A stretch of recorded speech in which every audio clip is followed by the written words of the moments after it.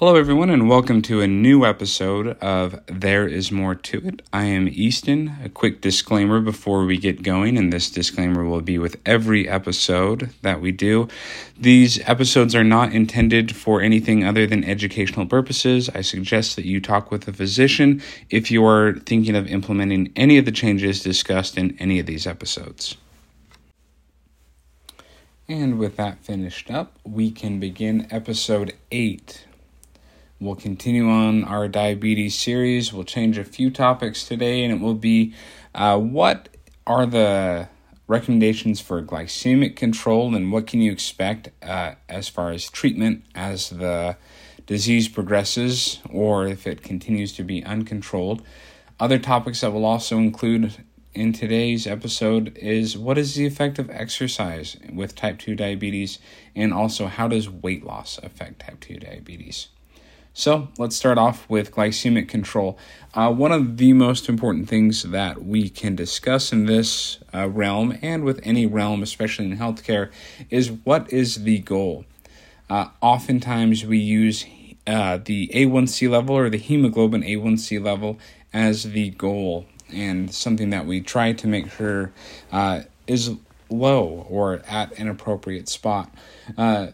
Why hemoglobin A1C is an effective measure of glycemic control is it usually averages about 3 months. So the lifespan of a red blood cell is around 90 days, and those red blood cells are the ones that have this hemoglobin A1C attached to it, and so we're able to measure that. So it gives us a pretty good average of what an individual has been running close to as far as their blood glucose levels. So A1C is oftentimes used as a marker.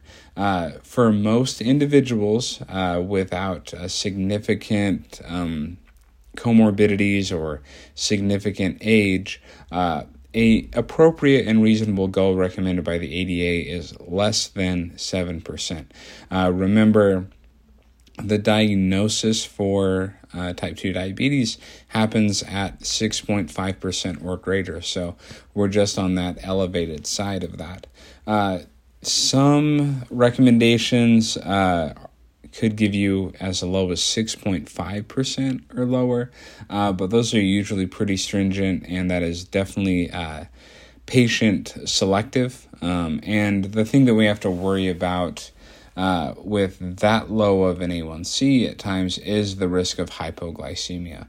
And that's true with any of our type 2 diabetes medications. We want to control the blood sugar and to keep it lower without getting it too low. So that's important. But goals that are usually less than 6.5 are for individuals with long life expectancies, and also individuals that do not have significant cardiovascular disease or heart disease. Depending on the age of a person, or if they have severe hyperglycemia or have had severe hypoglycemia in the past as well, you might see a goal of anywhere around less than 8. But let's get into how we can attack and approach that goal. Although it should be individualized, we usually start kind of in a stepwise fashion, with step 1 being lifestyle modifications. We have talked quite a bit about diet, and a diet should be individualized per person, but other things that are important, and we'll discuss them later in this episode, is an increase in physical activity, especially exercise. That can definitely help to lower blood glucose and increase glycemic control through multiple mechanisms. Oftentimes, the first line medication for a patient is used is a medication called metformin. Metformin is a relatively inexpensive medication, and it is relatively well tolerated, and it has been shown to have potential benefits with heart disease, and it definitely is really good at lowering blood glucose, and one of its main ways of doing that is it inhibits a process called gluconeogenesis. So that is the body's, mainly the liver's, responsibility for increasing the amount of glucose that is in the blood when it senses it being lower. So if we have a medication that does that, it is not a medication that increases our insulin. It is a medication that can definitely have some very good health benefits, and again, like I said earlier, it is relatively inexpensive. If blood glucose is still not well controlled with the addition of metformin, our lifestyle changes, diet, exercise, you might see the addition of other medications. These include sulfonylureas, DPP-4 inhibitors, GLP-1 receptor agonists, or SGLT2 inhibitors. What's important with those, especially our SGLT2 inhibitors and our GLP-1 agonists, those seem to have some pretty good weight loss. So as you look at different medication options and work with your physician, it's important to ask them, hey, does this medication have a net benefit, so weight loss, or can I expect to see some weight gain? So with sulfonylureas, for example, you may see some weight gain, as sulfonylureas usually help the pancreas secrete even more insulin, and insulin does drive weight gain, and increasing our weight can lead to even more insulin resistance, again, potentially worsening the diabetes just on the undercover.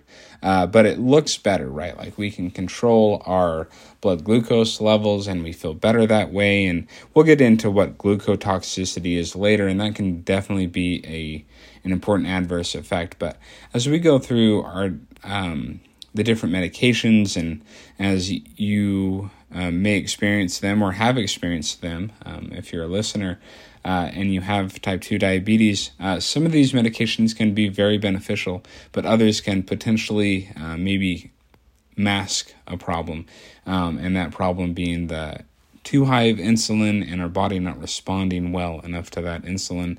And, do we then have the choice of do we just increase our insulin even more, potentially even worsening our problem? That is a potential issue with it. If our glucose control is still not well controlled, even with the addition of multiple medications, lifestyle changes, an individual, even with type 2 diabetes, may be put on insulin. And again, as we just got through that discussion with sulfonylureas, that could help in the short term, but is it hurting in the long term? Those are things that have not been completely delineated. We will get into the effect of insulin and cardiovascular disease and those certain things later on, but it is at least something to consider as you as a patient, or you have a family member or a loved one that has type 2 diabetes. If they are on insulin or other drugs that increase insulin, it's important to see, okay, what is the long-term benefit or risks of doing this sort of thing, as insulin, again, will drive weight gain. And if we're needing weight loss to be effective at treating our type 2 diabetes or preventing further complications, maybe it's only helping in the short term, but it could also be helping in the long term. We will get into those certain things that it can be protective over, and other things that we're just not quite sure if it's very protective. So let's get into the effect of exercise with type 2 diabetes. It is very important, especially as you begin an exercise program, or an individual does that has prediabetes or type 2 diabetes.